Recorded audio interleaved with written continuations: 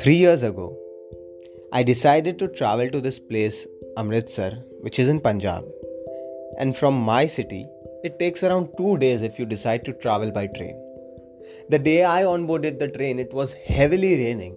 And just a few hours from the station that I onboarded, the rain intensified and a cyclone was declared. And the journey that was supposed to take me 2 days to reach my destination was now going to take me 3+ days. And many of the passengers just left the other days, leaving few of us behind who did not have any other alternative and wanted to somehow reach our destination. And in my compartment, it was just two of us, me and the other guy, Sugat. Sugat was a 27-year-old man who had just returned from his last job in Africa. He shared about his experience during his engineering, about how he got his first job, about how was his work experience in another nation, about how he had just got married a few months ago, and even I shared my life experiences about my ambitions. We started to bond, we started to connect, we talked, we shared food, we had those wonderful moments together. On the third day, his destination arrived just a few hours before my destination, and he left. And after he left, I realized that I didn't even ask for his contact details. And in those 3 wonderful days that we spent, I neither asked his second name by which I could search him on any other social media. And I wasn't in pain, I wasn't grieving, but I had that moments I was cherishing and was happy about the moments that we shared. And I thought that if this same thing would have happened with some of my loved ones, my family men, my friends, my intimate relationship, I would have been in pain, I would have grieved. But why not with this guy? We shared wonderful moments together. And then this thing came out that we both knew these two things.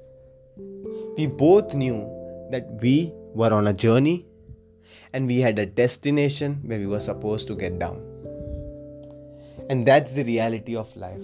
That no matter how emotionally attached you are to your loved ones, the reality remains that each one has his or her own individual journey.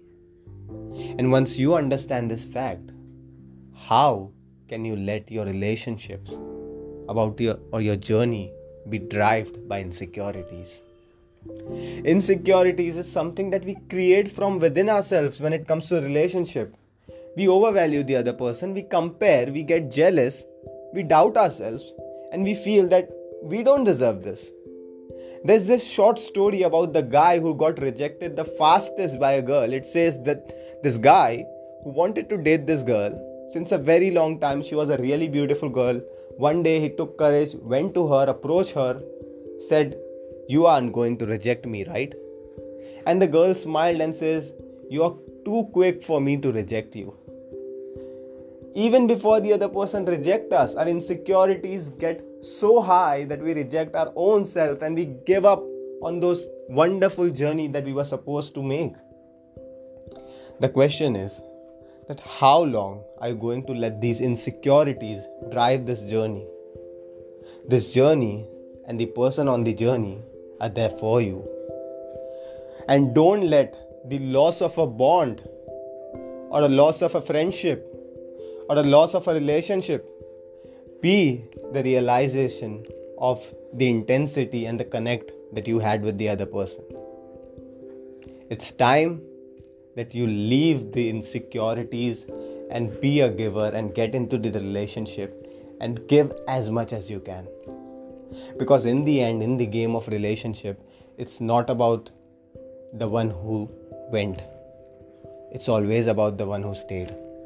So stay and fight your insecurities.